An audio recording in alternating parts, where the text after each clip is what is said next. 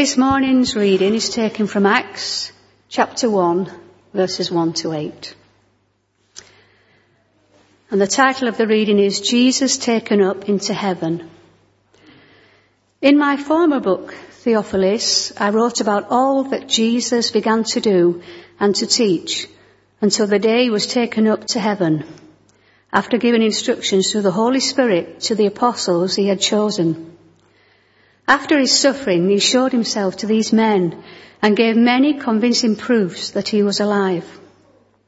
He appeared to them over a period of 40 days and spoke about the kingdom of God. On one occasion, whilst he was eating with them, he gave them this command: "Do not leave Jerusalem, but wait for the gift my Father promised, which you have heard me speak about. For John baptized with water, but in a few days you will be baptized with the Holy Spirit." So when they met together, they asked him, "Lord, are you at this time going to restore the kingdom to Israel?" He said to them, "It is not for you to know the times or dates the Father has set by his own authority, but you will receive power when the Holy Spirit comes on you, and you will be my witnesses in Jerusalem and in all Judea and Samaria and to all the ends of the earth."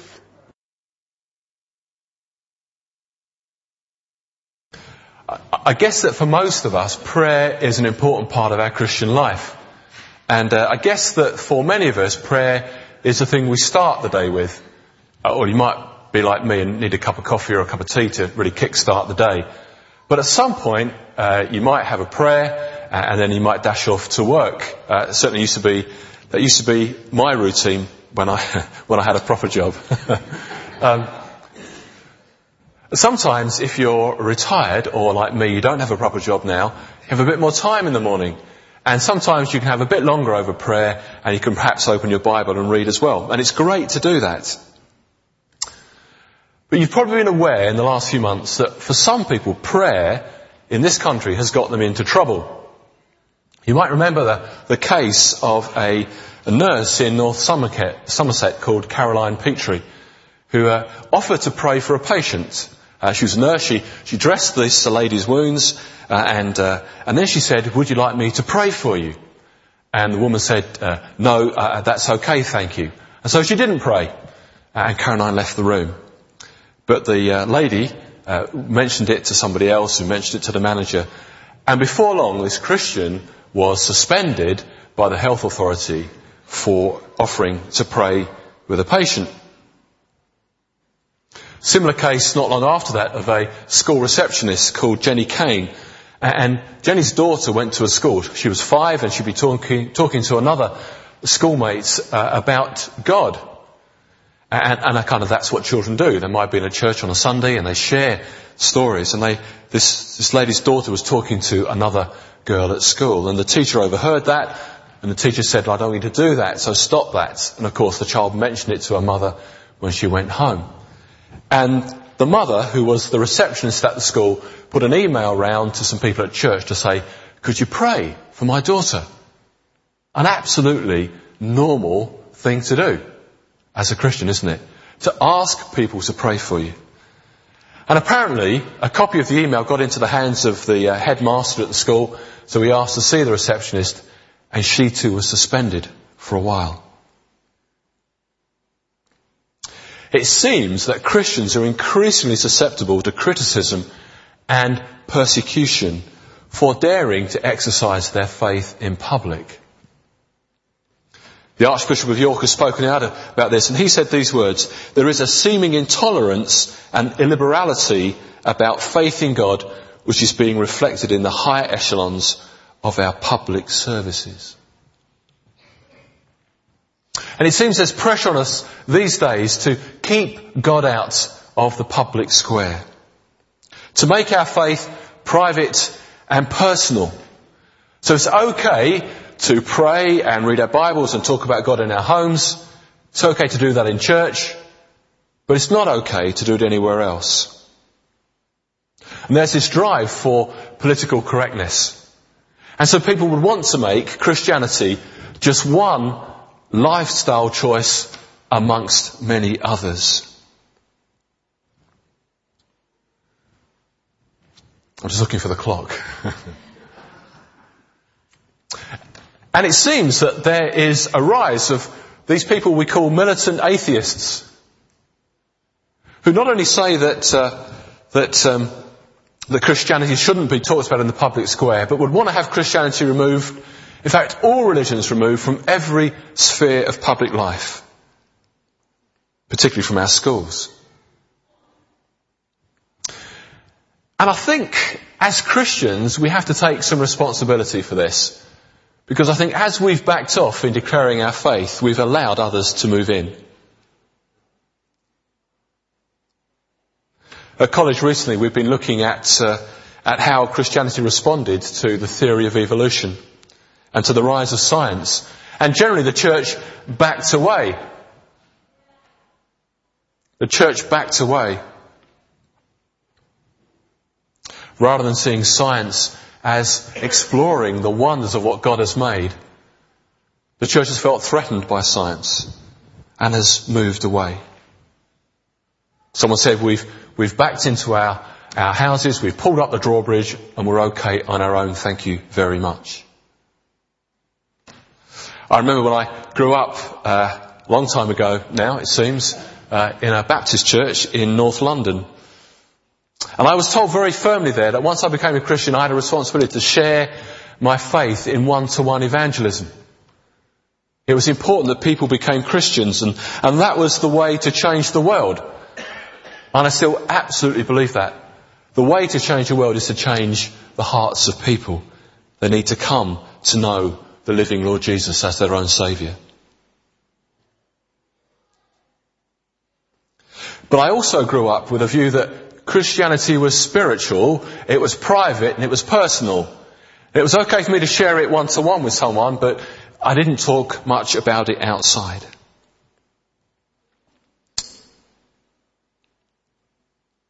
And I think at the start of the 21st century we need to rediscover what it means to be a disciple of Jesus. I grew up with a song. I'm not very good at singing, but let's see if we can do it together. Remember that song that went, Jesus bids us shine? Do you know it? Do you remember? It's an old one, isn't it? Do you want to join with me as we have a go? You might want to turn the mic down now. Okay. Jesus bids us shine with a pure, clear light, like a little candle burning in the night. He looks down from darkness to see us shine. You in your small corner and I in mine. Fantastic, it's brilliant, thank you. Thank you. Remember that? It's an old one, isn't it? And it's wrong. Well, at least it's half wrong. See, we get seduced by the first part, which I think is right. Jesus bids us shine. He does bid us shine. He wants us to shine for Him wherever He's placed us. And we end up singing a line that says, you in your small corner and me in mine. Oh, the world's a big, bad, dark, difficult place. And we venture out at our risk. And therefore we don't share our faith. And our faith is private and personal. And I think the devil rubs his hands at that.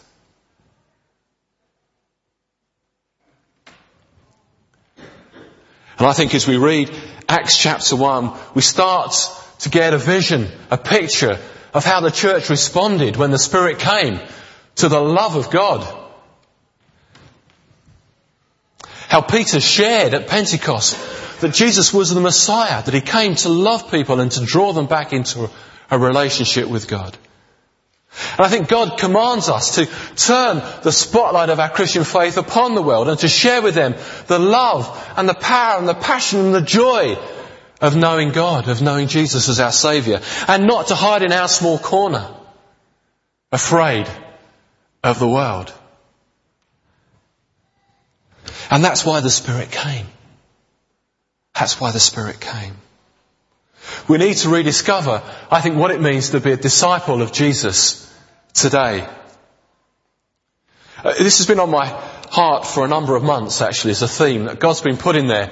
And we've asked ourselves as a church at Weir this question: What does it mean to be God's people in Weir in the 21st century? And we asked ourselves that question a number of months ago. And after a while I realised that we didn't actually really understand the question. What does it mean to be church? Well, this is church, isn't it? Church is where you come to at 10:30 on a Sunday morning and where you praise and worship. This is church. And so people said that to us, and we began to realise as a leadership team that actually we didn't really understand the question. So we rephrased it a little bit and said, what does it mean not to be church but to be disciples of Jesus? And then we went one stage further and said, what does it mean for us to be followers of Jesus in Weir, in the Rossendale Valley, here and now in the 21st century? And we've just got to a point, I think, where we now are ready to start answering that question. I think we now kind of understand, what the question is. And the question of discipleship is so fundamentally important to us today. Because it isn't a question of being a disciple of Jesus or a disciple of nobody. Discipleship means who will you follow in life? And you may not follow Jesus, but as sure as eggs are eggs, you will follow somebody or something.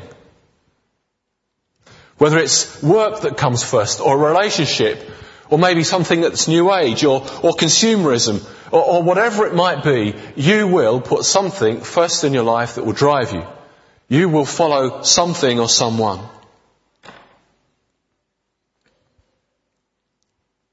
These disciples are fantastic disciples. If you read on through the story of Acts, it's just wonderful how the disciples get out and share their faith. And you read in the letters that Paul and Peter and John wrote, some of the results of that, how churches were formed. And they went through difficult times and problems, but the faith was shared. And we read in Philippians chapter 2 these words, that every knee will bow and every tongue confess that Jesus is Lord. And that's what it means to be a disciple of Jesus. We declare that Jesus is Lord.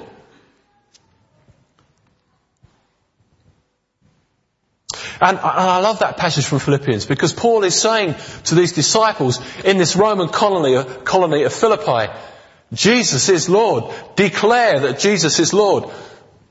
But they lived in this Roman colony where Caesar was Lord.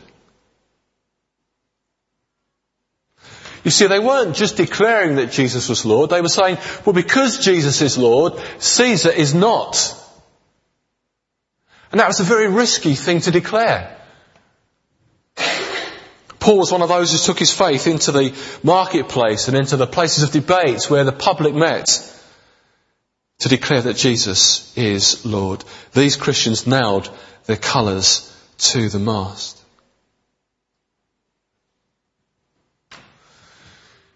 And we follow in a long line of witnesses of people who've declared that Jesus is Lord. We heard about Bonhoeffer. I was going to mention him this morning. Bonhoeffer, a tremendous disciple of Jesus who spent time in prison, persecuted by the Nazis, and was eventually murdered by them for declaring his faith and putting his faith into action.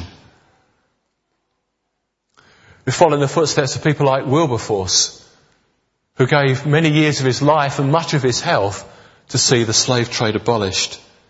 We know of Martin Luther King, who gave his life for civil rights. People who stood up for their faith, put it into practice. And there are many others.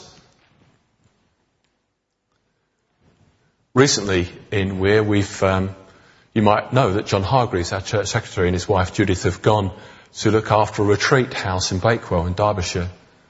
So John has left us, and that's a great loss for us.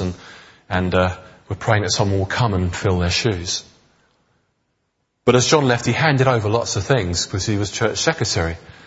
And a couple of things he handed over were actually 2 big boxes of old books. And these were the old church minutes. Don't you love to read old church minutes? But these went back to the start of the church, right to the start of the church in 1860s. The church started in 1861. And there's a minute book from 1862 that records the start of the church.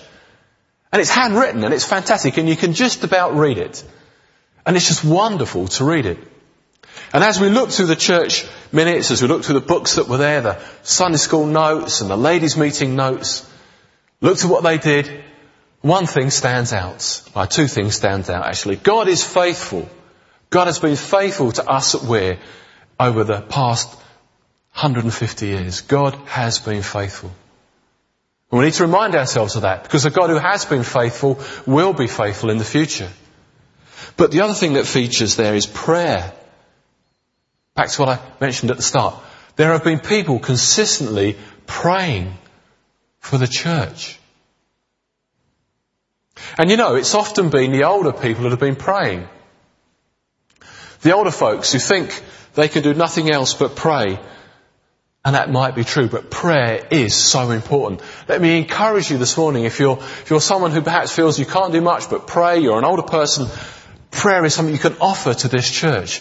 You can pray for this church. You can pray for the leaders, for the young people, for the new minister, Richard, when he comes.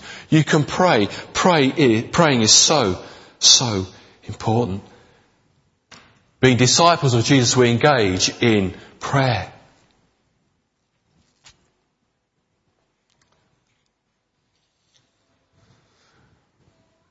So the challenge is how we live as 21st century disciples.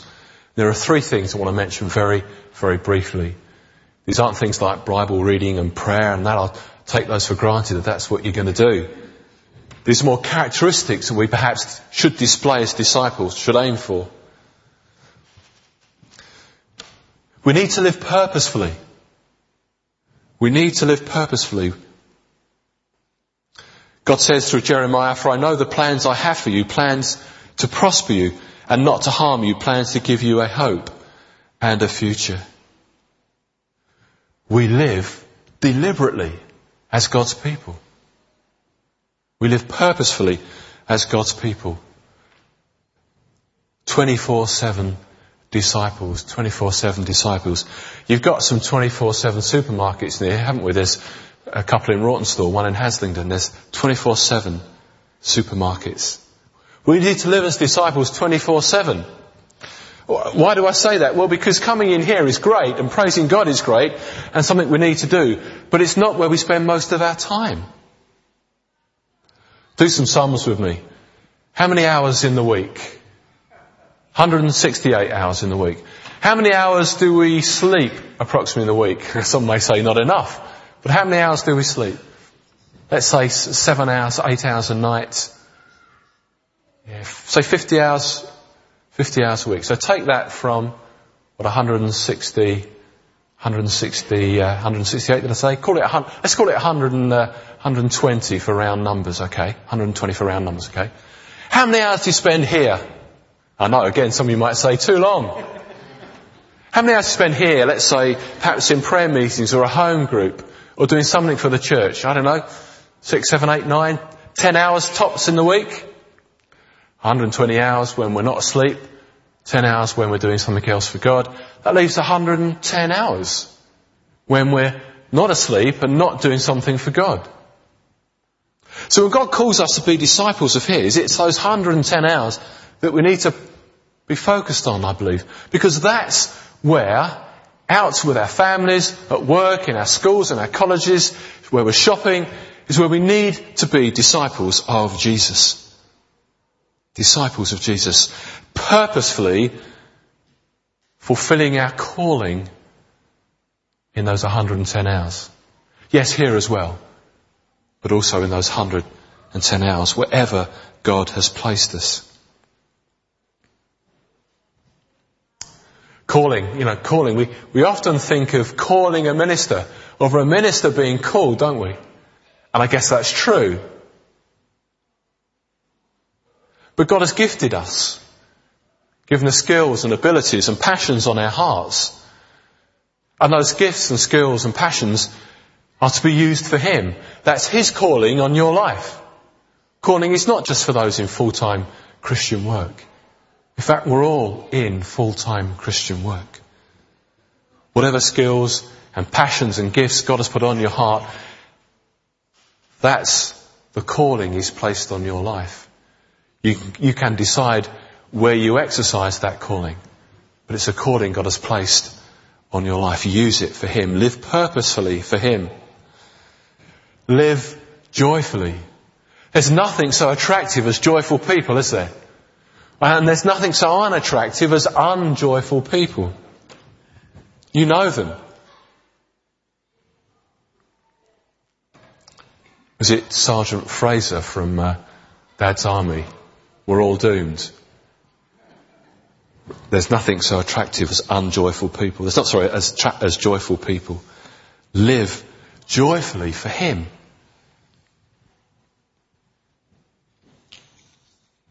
Monday morning is the difficult time to be joyful, isn't it? Let's think about what happens on Monday morning, okay? People go to work. God sees the hearts of men and women. Most of them have rejected church because they're not interested in that.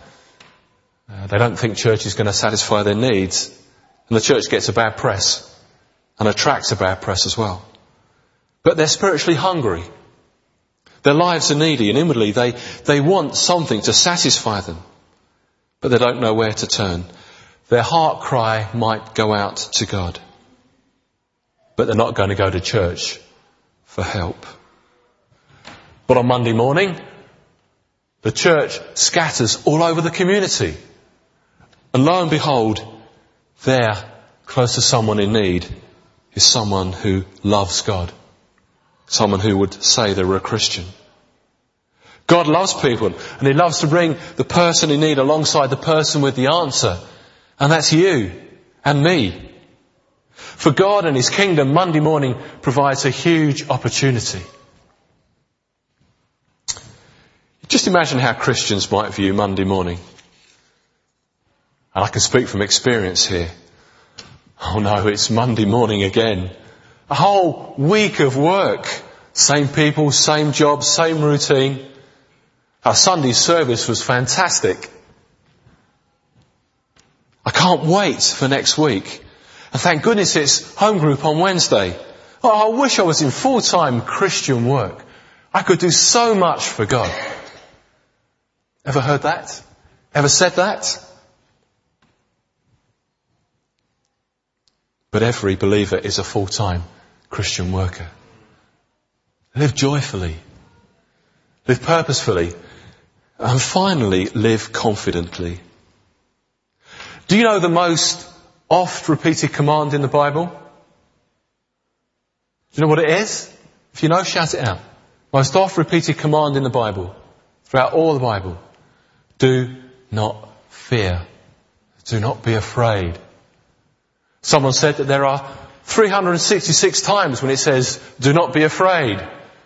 One for every day of the year, including a leap year. To live confidently.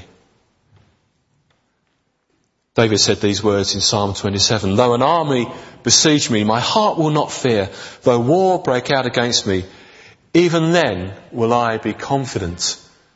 Confident in a God who is faithful. Wait for the Lord, he says later on in the same psalm. Wait for the Lord, be strong and take heart. Wait for the Lord. Live confidently. Well, I haven't really mentioned our passage so far, have I? I'm just going to do this in closing. Because worship is fantastic. I mean, it's lovely to be part of your worship this morning and to hear people play guitars and play keyboards and sing and drums. It's a delight to join in singing and praising and worshiping God. And it's so good to do that. It's so good to feel good about ourselves during worship and to feel good about God. And I imagine these disciples probably did the same. They might have been worried about persecution from outside, but when they were locked together for those 40 days and Jesus was teaching them, they probably had great times of worship and praise and celebration.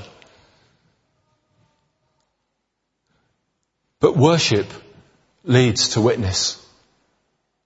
Worship leads to work. Worship leads out of here into the world to be disciples of Jesus. Jesus said, come together as my disciples. Don't leave Jerusalem, but wait for the gift. Come together. Come and praise, come and worship, Come and receive my Holy Spirit. And we know how the disciples waited, and the Holy Spirit came on those disciples, those first disciples. And we call it the Acts of the Apostles, but it's probably, you could equally call it the Acts of the Holy Spirit, or the Acts of God's disciples empowered by the Holy Spirit. The Holy Spirit came. And the Holy Spirit is here today to give us that power to live purposefully, joyfully and confidently as disciples for Him. Come and praise, come and worship, come and be filled with the Spirit, and then go and be my witnesses wherever God has placed us. Monday, Tuesday, Wednesday, Thursday, Friday, Saturday, through the whole week, to go and be His disciples where He's placed us. May God let those words dwell in our hearts. May He empower us through His Spirit to live for Him this week. Amen.